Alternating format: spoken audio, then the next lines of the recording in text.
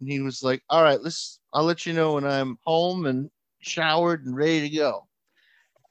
And that was the last thing I heard. I was like, come on, brother, what are you doing? Oh, that's okay.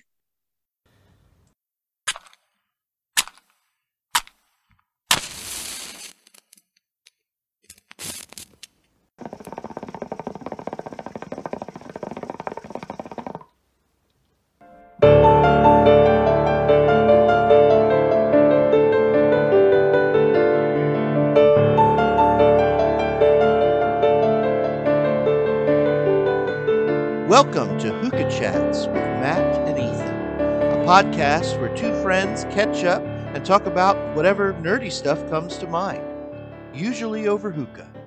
Enjoy. And they have Whoa. hand Hello, washing. sir. Hey, Nick, how you doing? Hey, I'm exhausted. How are you doing? I am not exhausted. That's good. Yeah, you look tired. This is me in a better space than I was. You should see me when I came home. I've showered and soaked my feet for a half hour now, so I'm in a good place, all things considered. We were just talking about Matt had a couple of questions that I could only sort of answer that I'm sure you can answer better about homeless populations in York and stuff like that. I'll do my best. I've only been here for a couple days, so Yeah, keep going, Matt. I'm sorry. You were Oh no, I was just saying that, like, well, Ethan and I were talking a little bit about how there's stations set up with, like, facilities for sanitation, hand washing facilities, and restroom facilities, and that they get vandalized by the local businesses, of course, that don't want that homeless population there. And I find it kind of difficult to believe, or not difficult to believe. That's the wrong way to put it. I mean, I find it almost offensive that, like, we're a society that has so many resources available that we can just use for things like my wife is an avid hiker, right? And there's all these leisure facilities all over the country, along in the middle of nowhere, that have probably better facilities than what are being provided for people that are truly in need of them. And I find it hard to believe that the resources aren't available, or the resources can't be made available to make those a little bit more permanent and a little more safe. About funding and how it's allocated, right? And Right. then it's also about who's lobbying for or against that. And people don't like the homeless, and people don't like to do anything that help them. Are we in the episode? We were just BSing before we started here. So, we're recording though, so like it doesn't that's have fine. to be I just didn't know episode. how detailed I needed to be for the listener. I don't know. Everything is submissible to evidence at this point. True. That's right. That's right. Listeners of Hookah Chats, we are here. We have our first ever guest on Hookah Chats. It's true.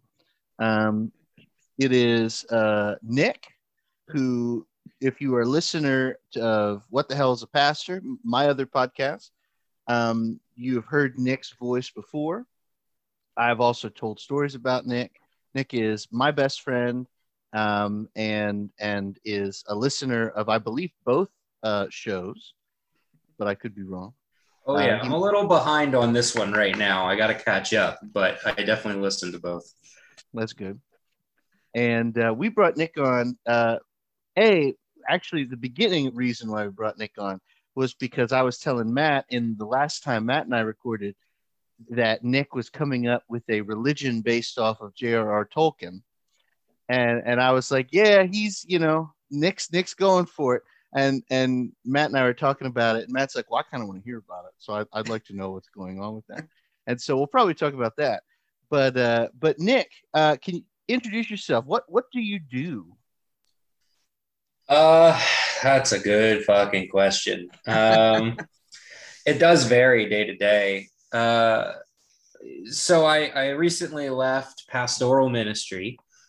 In the traditional sense of being up front and preaching at a congregation like Ethan does. And I took a job doing street outreach to the homeless of a city in Pennsylvania. I don't know. We'll just keep the name out of it. I don't know. Sure. And I've been doing that for like a week at this point. So it hasn't been long. We do, it's currently July, and it has been hot as Satan's testicles outside. So every day I've worked, it's been in the 90s. And then the humidity has had us more in the like hundreds with the humidity being factored in. And so what that means for me and our other friend, Jory, who works with me, is that Jory and I go out as a pair and we walk around the city and we check in on all the unsheltered people to make sure they're okay, make sure they, lived through the night is part of it, but also to let them know what the weather's going to be for that day, because it's really important to people who live outside unsheltered to know what the weather's going to be like that day. If it's going to rain a lot, we try to get them ponchos. If it's going to be super hot, like it has been right now, we take them water. So what that means is that for the past few days, Jory and I have been walking several miles through the city, dragging coolers full of ice and bottles of water, because we can't drive them to the places we need to go necessarily. So like we just have to walk with them with backpacks on our back that have all kinds of gear and stuff that they might need. That weighs like 20 pounds. And I'm out of shape from 10 years of sitting on my ass, reading books and doing ministry. So I'm dying. I'm dead. I'm dead now. There are blisters all over my feet. I'm sunburned everywhere. I make Jory stop so I can take a break and drink a whole bottle of water constantly. It's a pretty pathetic thing to watch, but we're keeping people alive. So it's important. It's good. And I'll get in shape eventually. And that's basically what I'm doing right now. We're also trying to move into a new space. So we're kind of moving everything over to the new space as well. Mm-hmm. There's a lot more that we do, but that's been the bulk of the work we're doing right now. Well, it's important work, especially given the current situation as far as the weather's concerned. It's been hot, man. I don't envy your position walking around long miles with heavy packs and toting heavy coolers, but I'm sure that the people that you're helping appreciate it. So some do. Some do. We're dealing with, like, you have to understand, like, there are a lot of resources in cities to help out with people, to get them like food and shelter and try to get them into jobs, get them into housing. That's not what we do. Right. What we do is we're like the last line of defense. So we're dealing with the people who get kicked out of shelters, who literally can't get into jobs, can't get into housing. So we're with like a lot of schizophrenic people, a lot of severely addicted people. Just there's a lot of irrationality. So, we don't do it for the appreciation. They don't all appreciate us. Some of them we have to like make notes for ourselves, like stay away from him today. He's not going to want to see you, Right. But, there's literally, when this was started up by the person who started it, who is Ethan's mom, I'll sell him out. Ethan's mom started this up. And when they started doing this, there was literally nobody at all going out and doing this part of homeless outreach. They were just waiting for people to wander in off the streets, basically, to these resources to know that they need help, but they didn't know the resources were necessarily there. They didn't have anybody looking out for them. And so, I don't know, since this organization has started, homeless death has gone down significantly through COVID and everything like that. They got them all vaccinated super fast. It was really incredible. Makes me believe in God again in some ways, to how fast they got the homeless people to actually cooperate and get vaccinated. So they're almost all vaccinated, which is crazy. But yeah, like this past winter, they didn't lose anybody in the city, not a single person over the winter. That's incredible. Which is nuts. That's incredible. That's absolutely nuts. So we're, we see the fruits of our labor in those numbers more than anything. It's nice to know that somebody is out there looking out for people that have bigger problems than whether or not Mr. Potato Head has a dick. You know, Right. so it's nice to know that that those people haven't been completely forgotten. It's really interesting being in this world now as opposed to being in regular ministry world, where like I come out of seminary and we were at a liberal seminary and everybody's like super PC and worried about all that stuff a lot. And like, I don't know, when you're out on the street with people, there's not a lot of time for that. If you're in a community where a large part of the unsheltered people are in the LGBTQ community, you have to be more careful about pronouns and things like that. But our community is mostly older addicts and people with mental health issues. And we're not seeing a lot of LGBTQ youth around here. And so like things like that I've spent a lot of my effort and energy learning and putting effort into, and it just doesn't matter. They don't give a single fuck. Well, yeah, because they don't have the luxury of being able to care about some of that stuff. I mean, no, yeah. They're not worried about who they're sleeping with. They're worried about where they're sleeping, you know? So, yeah. Although plenty of them are worried about who they're sleeping with. It's a thing. We do hand out condoms. But yeah, it's just been an interesting culture shock to get out there. And it's one thing to hear about it all. It's another to get out and actually like be with people. So right. It's been a whole thing. Anyway, that's a very long-winded answer to your question. It was a good one. No, we appreciate it here at Hookah Chats.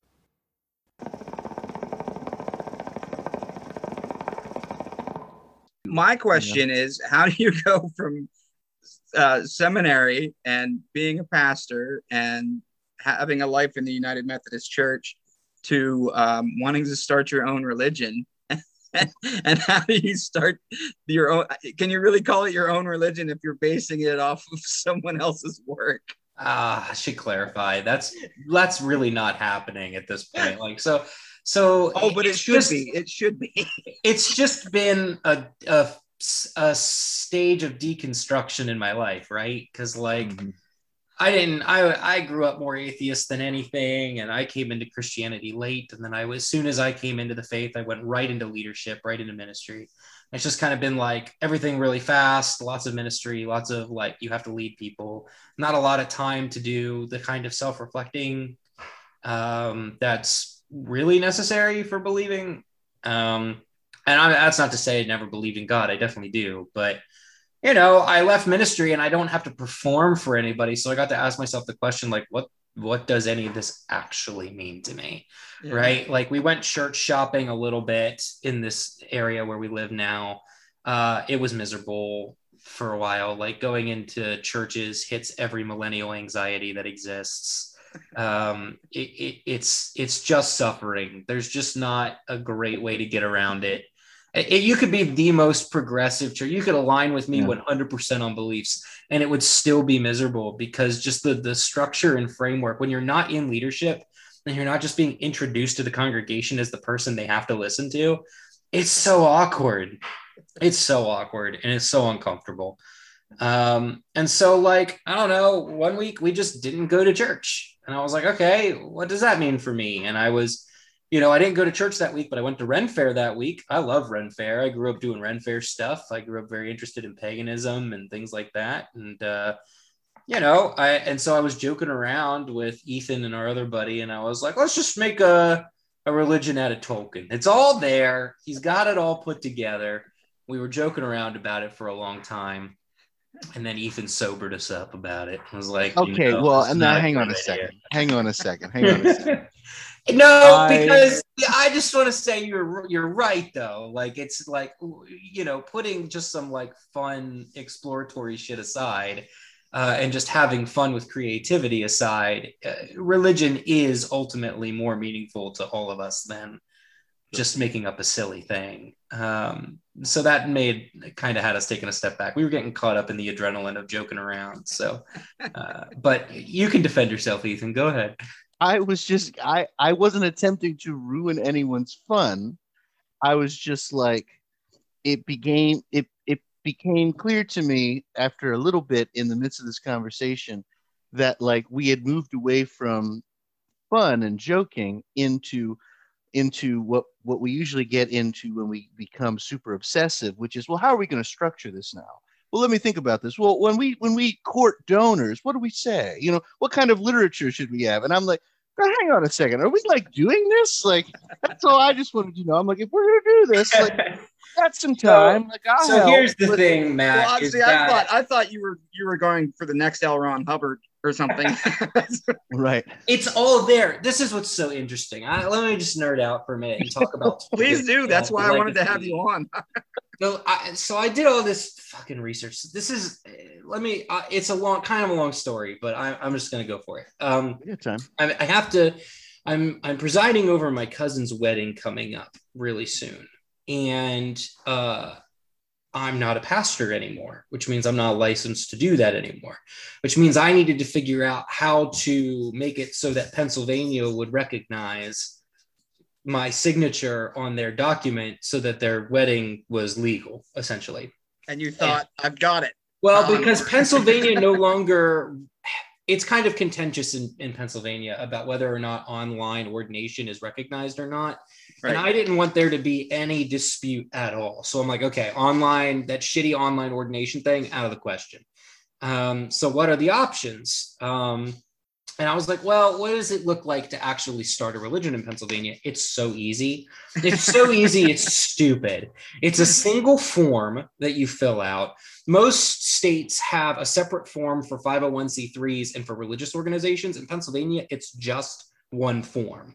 Right. And there's all kinds of vagueness and broadness about who's a minister because of Quaker laws and all that. Right. Because we're a Quaker state. We were founded by Quakers. Yep. And so like Pennsylvania is so weird when it comes to this, and it's so hard to pin down like a straight answer. So I was like, okay, well, the safest thing to do is just fill out the form, create an official church. You just fill out a 501c3 form, say you're a religious organization. You have to attach another piece of paper that has some basic tenets of your faith, and that's it. Like then you're it. And then you can say anybody's a priest or whatever that you want. And I'm like, well, this is stupid. This is easy. And so we were like, what are we going to make it? What are we going to do? Because we could do whatever the fuck we want to do with it because there's literally no guidelines on it. So that's how the token thing got started. In my research of all of that, I was also researching, has anybody done this before? Can we just join a token church? Like, how is there no token church at this point, right? If you can study Tolkien in college as a class, I'm sure that you could. More than that, there's an entire field of study. There's an entire professional journals out there about Tolkien and his work. And it kind of breaks up into Tolkien studies is like an official thing that you can do. And there's a thing called, I'm going to get the name wrong. I think it's just called the Tolkien Society. And I went and I joined them because it's easy to join. And I was looking through their stuff. And if you join the Tolkien Society, you have access to just like years and years of academic work on Tolkien's work from people who are very well esteemed in the Tolkien community, people who are like recognized by the Tolkien estate as being stewards of the linguistics of Tolkien and things like that. And it's crazy. They have annual gatherings that have rituals and traditions. Yeah. But they are not a religion. They're not a faith. Right. It's purely academic. And it reminds me a lot of anybody who claims to be a druid legitimately tends to, and we're not talking Wiccan, we're talking druid. People who tend to claim druidism tend to talk about it as an academic pursuit more than a religious pursuit. It's about sharing knowledge, sharing information, keeping it secret away from powers that be or whoever, passing it down through the generations. A lot of times people who are druids say they're a part of these groves that have been going on for, hundreds of years, that they have all this, which is bullshit. But that's how they were made up in the 60s, but okay. Absolutely. But that's how they talk about it. And it's less religious, even though it's religious, but it's more around the academics. That's kind of how the Tolkien Society works, is very similarly. But I looked it up. There is one group on Facebook that has like 80 people who follow it. that is like the Church of Tolkien or something like that. And they set it up to say, like, as far as I know, they have no 501c3 status. But they're like, no, Tolkien received divine revelation from the angel Gabriel, and everything in the Silmarillion happened before the flood. That's how they say it. They're like, it's all stuff that happened before the flood and was lost to humanity until it was revealed to Tolkien, and he wrote it down. And that sounds very Hubbardy. Yeah, and that's like not even what we were talking about when we were joking about it. Not even a little bit. Like, that's like going full drink the Kool-Aid crazy. Right. I mean, there's fanboys, there's Comic-Con, and then there's our story originated before the flood. Yeah. But they have, like I said, zero following. I mean, they're a nothing thing. And so I was like, I mean, there's I guarantee you start a more legitimate Church of Tolkien, or call it whatever you want to, where you worship Eru Iluvatar and the Valar, and people will do it. Absolutely, because it's so well constructed. It's so well constructed and so in depth and so well thought out. And the mythology that Tolkien came up with isn't that far away from, I mean, it could very easily translate into, Greek mythology, Norse mythology, Christianity, Judaism. They all share the same elements. If you were to, encounter a lost tribe in Brazil, right, and do missionary work, and use the Silmarillion as your Bible, it would seem every bit as plausible as, the earth being created in 7 days, or, any of the other, creation myths that are out there. I mean, it's just as complex. It's just as nuanced as a lot of those legitimate religions, And there's another tradition called Unitarian Universalists, and they are kind of they're a whole thing. And but I end up every time I talk about Tolkien and trying to use Tolkien's work as a religion, I end up just sounding like a Unitarian Universalist, because I'm like, well, we're human beings. Maybe what's a real true foundational belief? I believe there is a God that creates the world. Okay, that's really simple. Tell me more. Well, we don't have much more literal founding, but like, we understand the world around us that this God created through like stories. We're all storytellers. Humanity is storytellers. Sure. So like, why not use the stories of Tolkien like any other story to understand the world around us? What are the Valar, if not just manifestations, metaphors for the different parts, the different facets of the one God, who Tolkien just calls Eru Iluvatar. Right. And so like, you don't have to take them literally in any capacity. You say, look, we believe understanding the world, understanding God is something we do through storytelling and metaphor, and we don't have to take it all literally and be crazy about it. And we're choosing to explore themes about humanity, God, this world around us, ethics, through the stories and the narratives of J.R.R. Tolkien, using the figures that he used to create his world and his languages and his structures, which was very Catholic in its creation. Very Catholic and very Norse, in a lot of ways, kind of coming together. And that's fascinating. And it's fascinated people. And it doesn't carry the baggage of Christianity in our era, right? Like, I'm all for using Christianity to understand the world around you, but that carries so much baggage right now. Sure.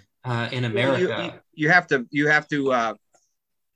I feel like being the founder of a religion based on Tolkien's work would be a little less stressful. In a way, you're talking about the baggage, but you don't have to rectify anything. You don't have to prove yourself to anybody. You can come out day one and explain, like, the purpose of our exercise is to explore these facets of humanity using these illustrations as a means of communication with one another. And you don't really have to back it up. With Christianity, there's always somebody standing there going, wait a minute, that's not right, or I don't believe that, or that's wrong. So there's a lot less baggage with Tolkien. Yeah, I'm more worried about the abuses that have come out of it, which is true for any dominant religion in any society, right? Like, it's not like Christianity is unique in this, or that it's only Christianity that's ever been bad in history. It's just that in our location, in our culture, in our context, Christianity is kind of a boogeyman. And well, boogeyman makes it sound like it's fake. Well, There's real abuse. But it's been in Sure. authority for, it's been the source of power for governments, and the source of power for, regimes for 1600 years. So I mean, people take it seriously. They don't take Tolkien seriously. They take Christianity very seriously. And that's part of why I wouldn't want to use Tolkien ultimately, is that, like, if I was going to do stuff religiously, like if I was going to make a little side business out of doing like weddings and stuff, and I was going to talk about God in any capacity and do that stuff, I wouldn't want it to just be silly.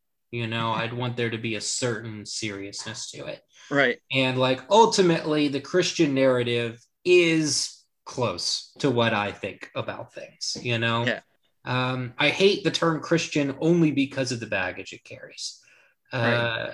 Not because I think Jesus wasn't real. I do tend to believe the claims of the Apostles' Creed. And I'm saying it's so defeated because I just wish I didn't, because some things would just be so That's much pretty easier. funny. That is a very Nick McMichael. Oh, didn't mean to be your last name. That's a very Nick last name redacted thing. That's been your as somebody who's known you for a very, very long time. That tone is the Nick tone when talking about Jesus. Like, I am. Yeah, I suppose so. I get it. I understand. There's a lot in the Bible I think is fucked up. There's a lot that's poorly understood, mistranslated. The literalism pisses me off. I don't know. So I'm still fighting with whether or not I want to call myself a Christian at this point or not, because I believe those things, but I don't know that I want to be associated with everybody who believes those things. You know what I mean? Right. So the term Christian itself is something that shakes me. So like, I probably am going to file this paperwork to start a religion in Pennsylvania at some point, but it will be pretty Christian in its basis. And it's going to be literally just for practical purposes of presiding over weddings and doing stuff like that. I'm not going to have big cult gatherings or anything like that. I'm not forming some weird commune. I'm not doing. That's kind of disappointing, actually. Listen, here's the thing. If I didn't take this job that I have right now, I'd absolutely do that shit. Yeah, I can see how there could be some cross-contamination there that might be problematic in your professional life. It's just that, like, when you get out on the street and you start doing some of this shit and you start seeing what, like, real issues look like for people at the most basic level, the most human level, the idea of doing some of the weird cult shit that people do, harmful or not, it feels very privileged and silly. And I don't know. It's more like I come home exhausted. I get up early in the morning. I get up at 6 o'clock in the morning, 6:30 in the morning. I make sure I eat food so that I have energy in my body, drink some water. I get to our home base, wherever that is, and we start walking and we start going. And that goes until 5 o'clock in the afternoon. And then I come home and I have to take a shower because I'm so thoroughly drenched in sweat that I can't like move. And I got to get my boots off my feet before they my feet catch on fire. And then I got to soak my blistered feet in the tub for a while. And then I have to make sure all the dishes are finished being cleaned. So they're clean because I have to hand clean my dishes right now. And then we have to make dinner. And my wife is currently making dinner as we do this. But like normally I make dinner. So I got to make dinner.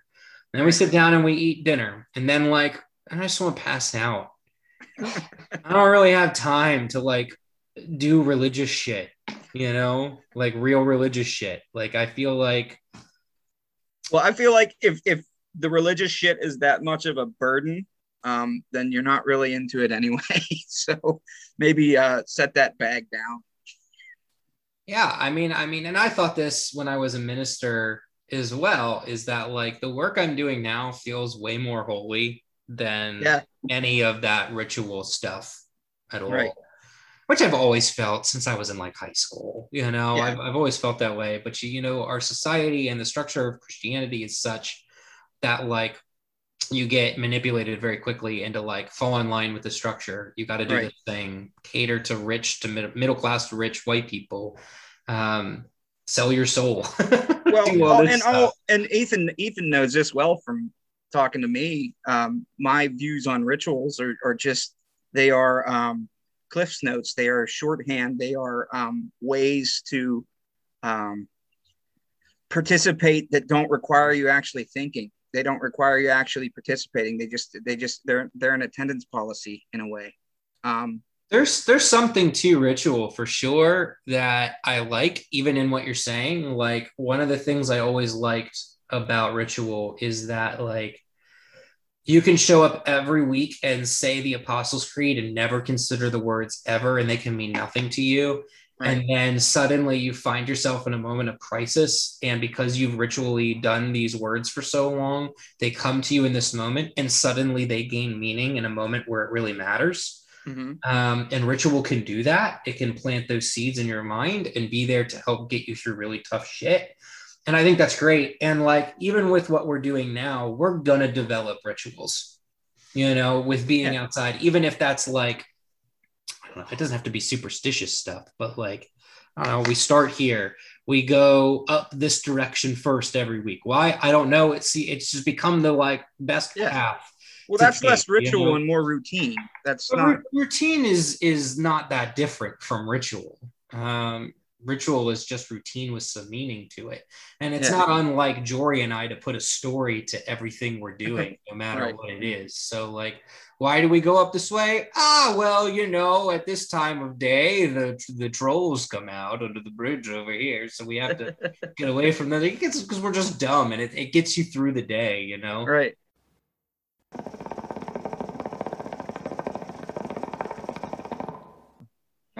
It seems like summer's the worst.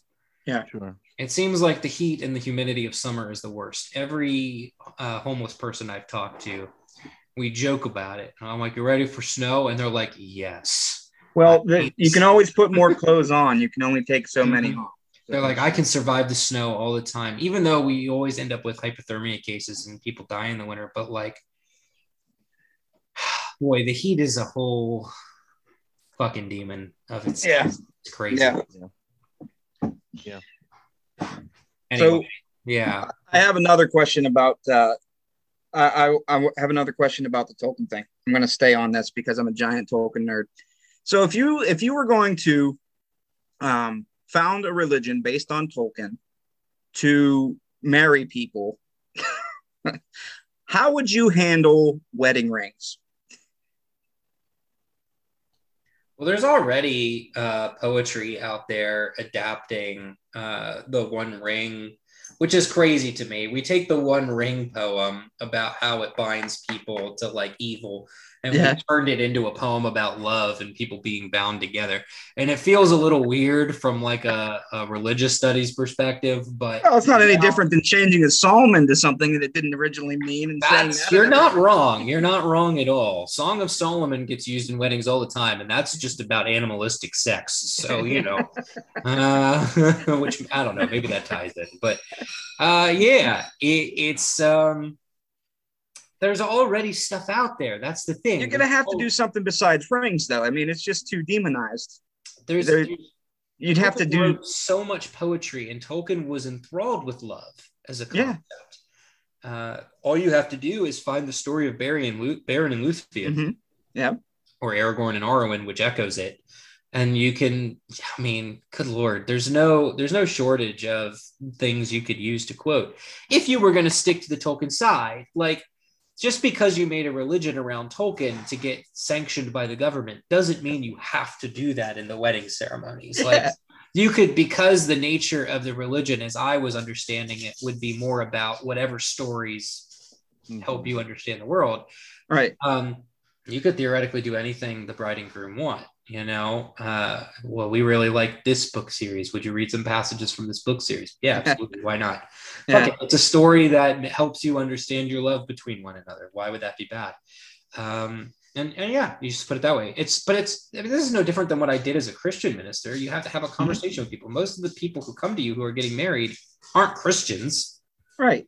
Their grandmother wants a pastor there, right? You know, so you sit down with them and you say, okay, like, I have a Christian minister, so here's some things that like are kind of necessary according to the denomination that I'm going to say. They're really vague. I try to keep it as vague as possible for you. But like, what do you want? What are you interested in? Do you want hymns? Do you want?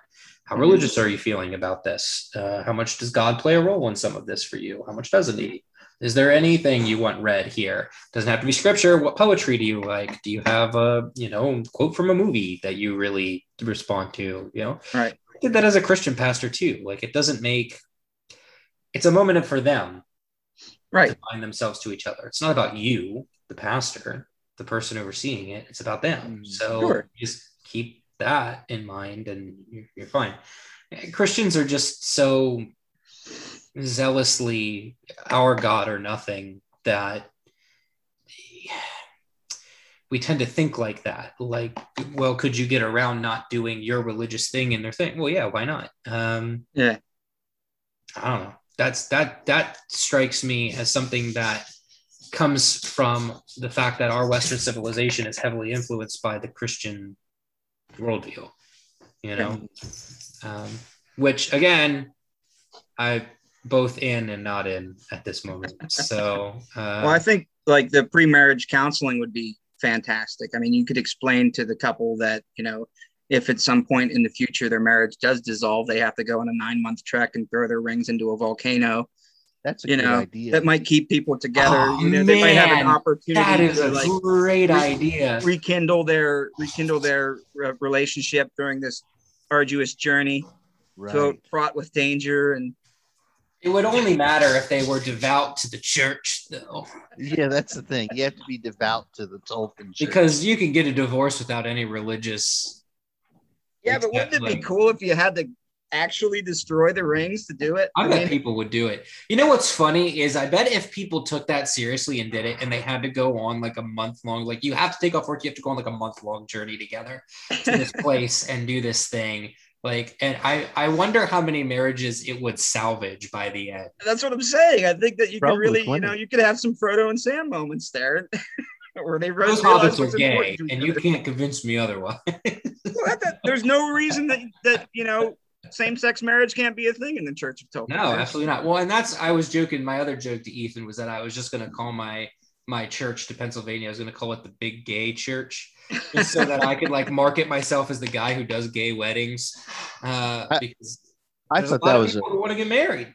I thought that was a really good idea. I mean, I'm of the opinion that, like, particularly if you're going to have a little side hustle with marrying folks, which I'm 100% in favor of. Like, I would do that. Like decent money. You know what the wedding industry is like? Yeah, I do. I was in it for 3 years. Like I know exactly what it's like. You're back in the game, baby. Well, that's true. I'm back, baby. But I would totally. I'd be like, yeah, man, market yourself that way. Big gay weddings, big gay pastor, big gay weddings. Are you really gay? I'm not really gay, but I can pretend to be really gay. I'll be as gay as you want me to be. I don't care. How much you pay? What do you want me to do? You want me to wear full drag? I'll do it. I don't care. Pay me $500. I'll be there. Well, I mean, how much can a gray robe cost? I mean, yeah, I'm serious. I think you should pursue this, man. I mean, I got my gray wizard's hat already, so like we're halfway. Well, there you go. Yeah, we're halfway there. You just need a long white beard. Well, that's the hard part. I can't grow a beard for shit. I have tried. It doesn't work.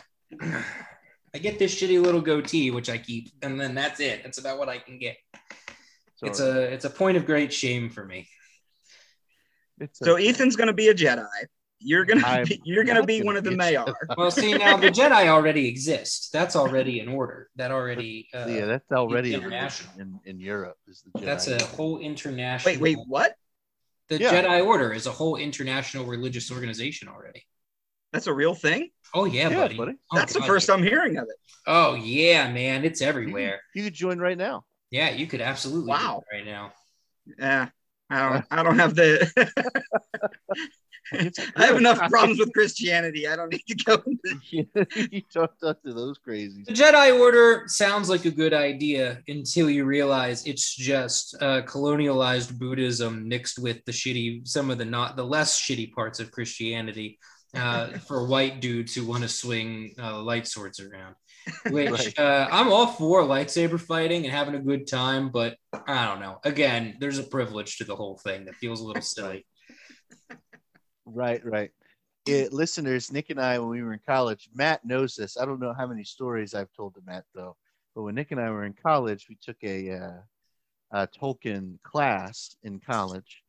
And it was a big class. It was a religious studies and English crossover course. And so we had a number of English studies majors and then a handful of the religious studies majors, and then just people who took the class, I guess, on a goof. I don't really know exactly why, but I don't think I've ever taken a class that pissed me off more than this Tolkien class. Just sitting there with these simpletons, with these buffoons, who are they only saw Peter Jackson's movies and who are like pretty clearly not doing the reading for the day and like coming in and like trying to talk to us and it was so like me and Nick, and then we had our buddy Herm was in that class with us, and Herm was just like totally incensed the entire class. Mike and Paul were both in that class. That's right. Our Nick and my roommates that year, Mike and Paul were in that too. Mike took it because he was an English major, and he loved us and he wanted to take a class with us before we graduated. And Paul took it because Paul was a religion major and loved Tolkien like us. And I remember one of the first days of class, I forget what the comment was, but somebody made a comment that everybody was like, "Oh, that was really interesting." And then like me and Nick and Paul and Herm were like, "Nope, that guy's a dummy. That guy's a complete fool. I think that guy should probably be thrown into jail." And that's what we think. And that evening, wasn't Turin-Turinbar right?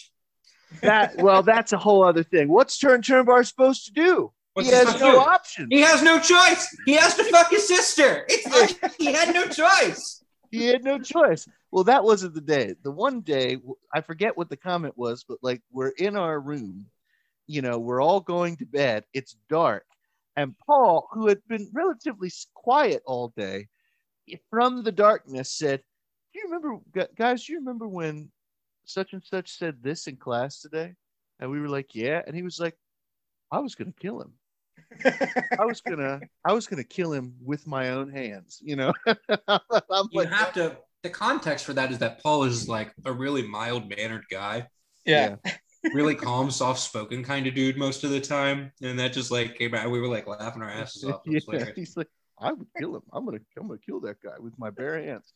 Like it was so dumb. Like what a dumb class. One of the times we're going through the appendices in Return of the King, and there was this group of girls, and I mean no disrespect to the women in of the world, they just happened to be girls that said this comment. It was like 2 or 3 of them in the back of the lecture hall, and our professor, Dr. Long, was like, "What did you guys make of some of these stories in the appendices? Some of them are pretty interesting, am I right?" And they were like, "Dr. Long, we didn't like the story of Aragorn and Arwen." "Oh, why?" "Well, they didn't die together in the end, like in the Notebook." And there's just a hush, and we're all like in the front row, like trying to hold it together. Herm is just shaking his head like, "Oh my God." Like, oh. And so was the professor. There's like a moment where you can see rage cross across his face, and he gets it together, and he's like, "Okay, tell me more." Interesting. It's like, shut like, up. just throw them out. Throw them out of the class, Jeff. Yeah, come on, Jeff Long. These Well, people, you do realize that there was 5 people in that class that took it because they wanted to, and the rest of them are all just trying to check a box for their I know. I know. Actually, the funny thing was, like, there was a day Dr. Long threw the class a bone and was like, we'll have a movie night. I almost blocked this out entirely. And we're going to watch the films. And the 5 of us were like, may we be excused from this, please? like I do not. I've already seen this movie. Like I like it. It's not that I hate it, but like. Was this before or after the Hobbit movies? Long before. Okay. It couldn't have been that much before. Because the Hobbit movies, the Peter Jackson Hobbit films were. I'm pretty sure the first Hobbit movie didn't come out until we were already in seminary, bud. You think so? I guess that could be true. We can look it up. Yeah, I'll look it up. I'll look that one up. But no, like we definitely didn't see the Hobbit movies. I know that for sure. We definitely didn't go see the Hobbit. It was tough. There was another guy in the class. He doesn't listen. His name was Joe. Joe Baum. This gentleman in class, he slept. He slept pretty much all through class. All the time. And what do you think? I have a thing to say. I remember now, as I looked up the date, the first Hobbit film came out in 2012, which is when we graduated. Right. So it hadn't come out yet, but I remember we knew it was coming out, so we were getting hyped about it coming out. Right. Yeah. Because all the controversy around the Hobbit films had come to an end and they were making the movies. Mm-hmm. So this was in the innocence of our youth with the excitement before they actually were released. Yeah, before it all crushed us. Nick has not seen the last Hobbit film out of. I've managed to avoid it. You haven't missed anything. I'm aware. It's bad. The last Hobbit film is I did subject myself to the first 2. And after the second one, I said, I will not see another single fucking second of this. I quit. But this guy in our class, Joe Baum, this is my favorite moment in class. One of the 2 favorite moment in class, because this is the day that I almost turned around and yelled at somebody. Joe Baum is sleeping. He sleeps the entire day. We call him Joe Baum because that's a combination of his first and last name. Joe Baum is sleeping the entire time. He does not participate. He does not say a word because he is asleep for the whole class. Suddenly raises his hand. He sits behind me, raises his hand. Dr. Long's like, oh, Joe. And I'm like, oh, Joe's awake. And Joe's like, I think Tom Bombadil is Eru the One. Now, we have just established this. The context for this is Jeff, Dr. Long, and a bunch of us have already had a long discussion about how Eru is actually not in the story. He's in the Silmarillion. He's not in the story. He's in the back. If he's there, he's in the background. He's invoked. We also just had a very long discussion about how in Tolkien's notes, he basically just says, I kind of don't know what Tom Bombadil is. Yeah. He's probably a Maiar. Right. We had to do, oh my God, it frustrates me because this had nothing to do with the class. This was extracurricular. We were like, hey, Dr. Long, we were pissed off last week. So the 4 of us went back to our dorm room and looked through all the History of Middle Earth series and found this one note where he says he doesn't know what Tom Bombadil is, but he's probably a Maiar. But it says it right there and it's from his notes. So here you go. And so we talked about it briefly in class, and then Joe Baum wakes up and goes, "Well, it's Eru," and we're like, "No." Well, Tolkien very clearly says that Eru never entered Arda. That was Manwë. We already know that.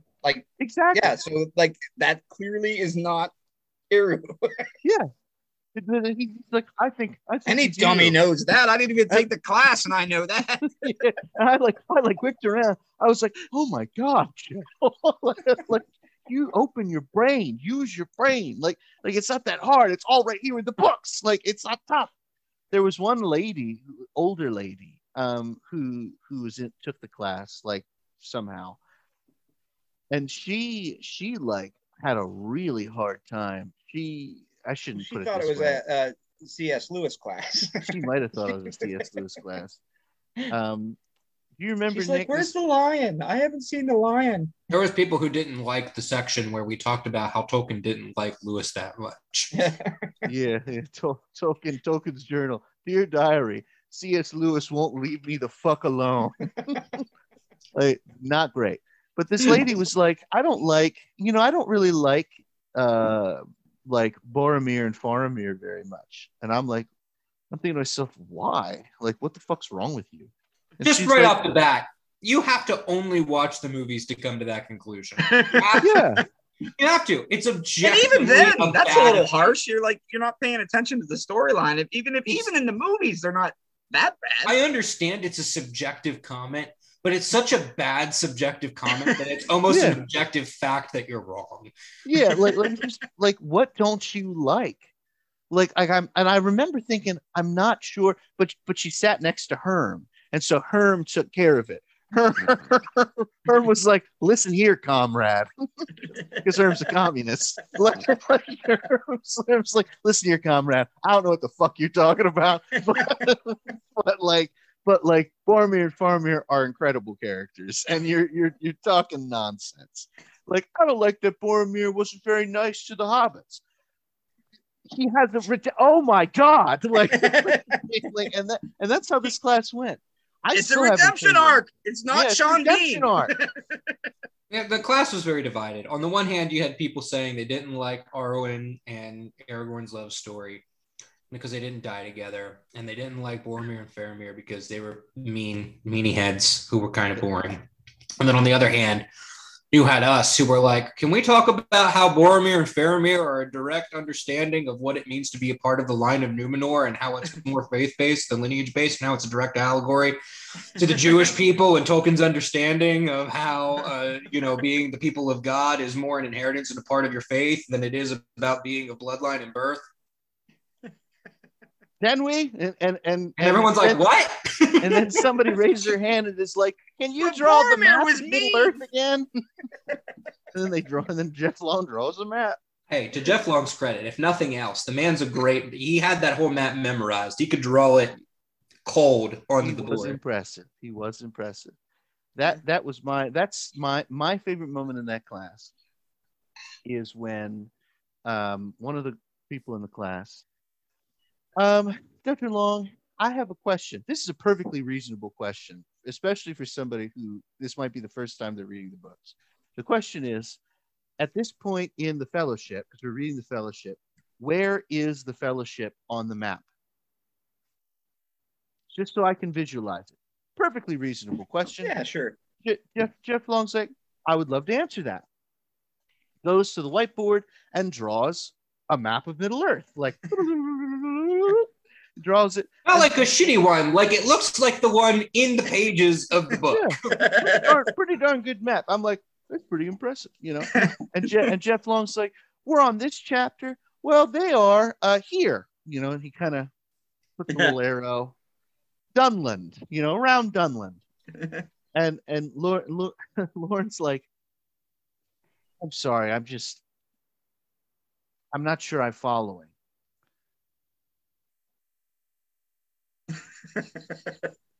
They're right there. They're right there. I'm pointing to it on the map I have just drawn from memory in front of you.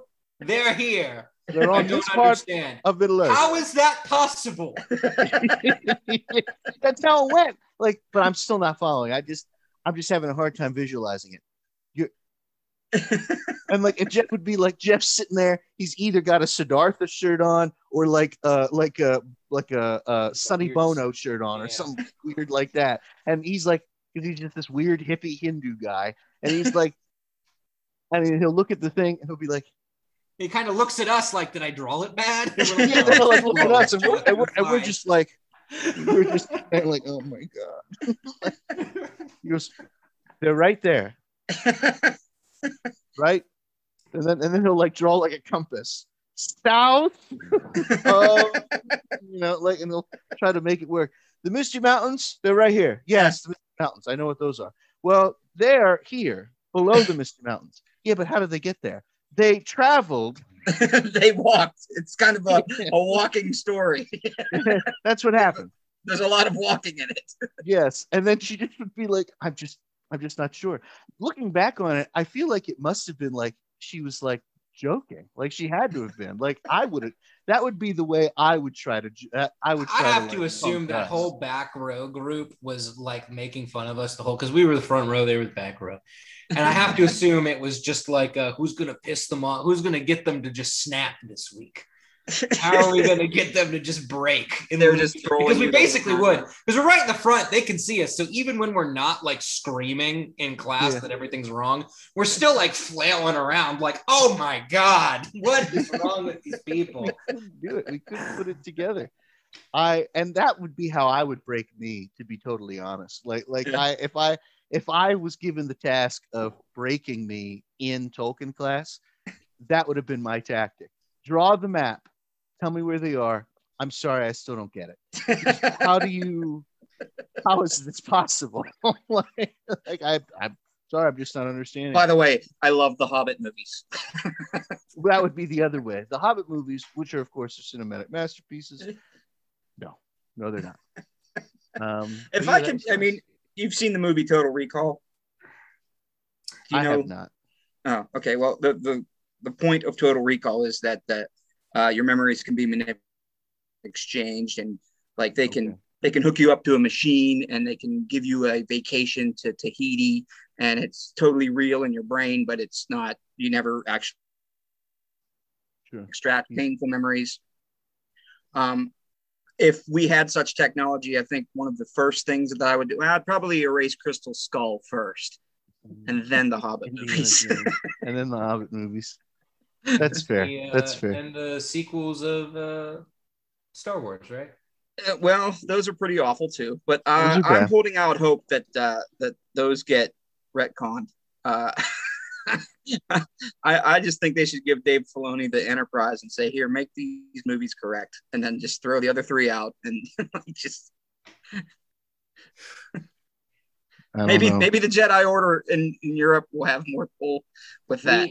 We can't spend time talking about that. We can't, because we're three white guys talking about the sequel series that has become such a polarized thing. Apparently, we can't do it. We have to move on.